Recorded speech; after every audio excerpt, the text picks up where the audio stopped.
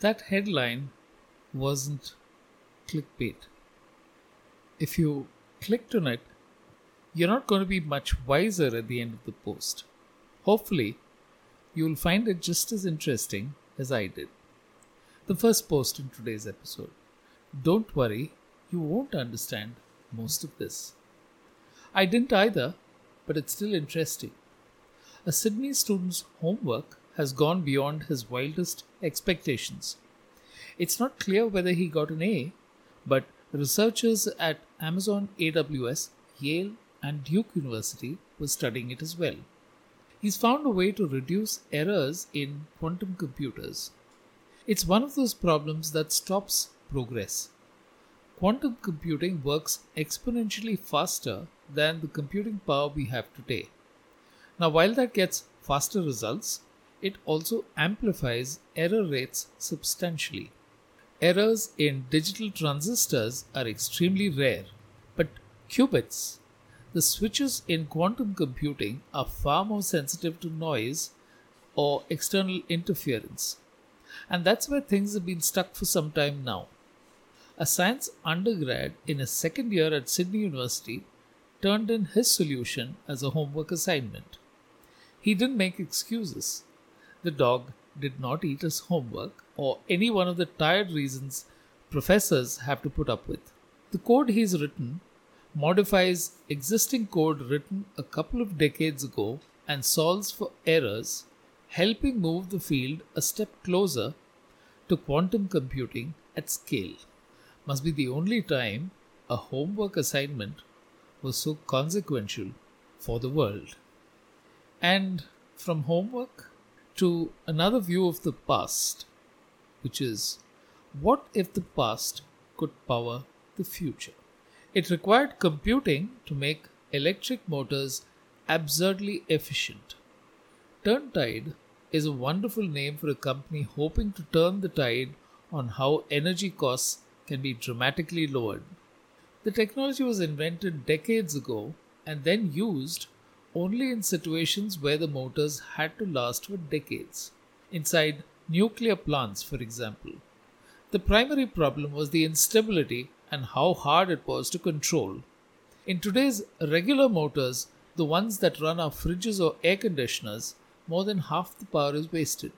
Imagine if the efficiency could be increased by 60%.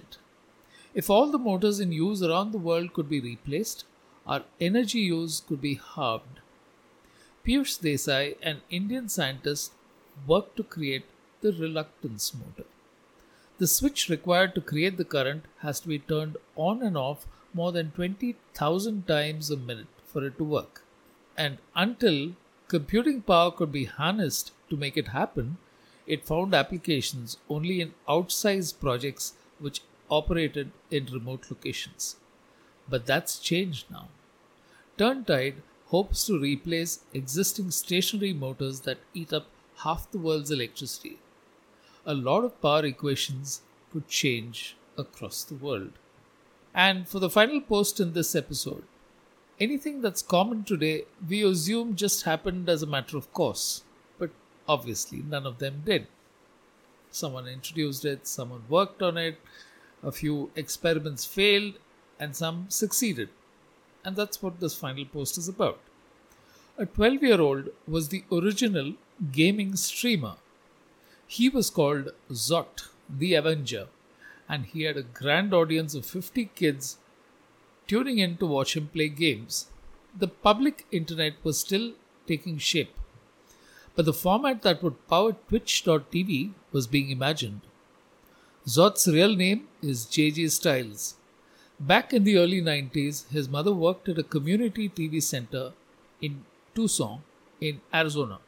Zot learned to operate the camera, light up the set, and edit footage when he was just 10 years old.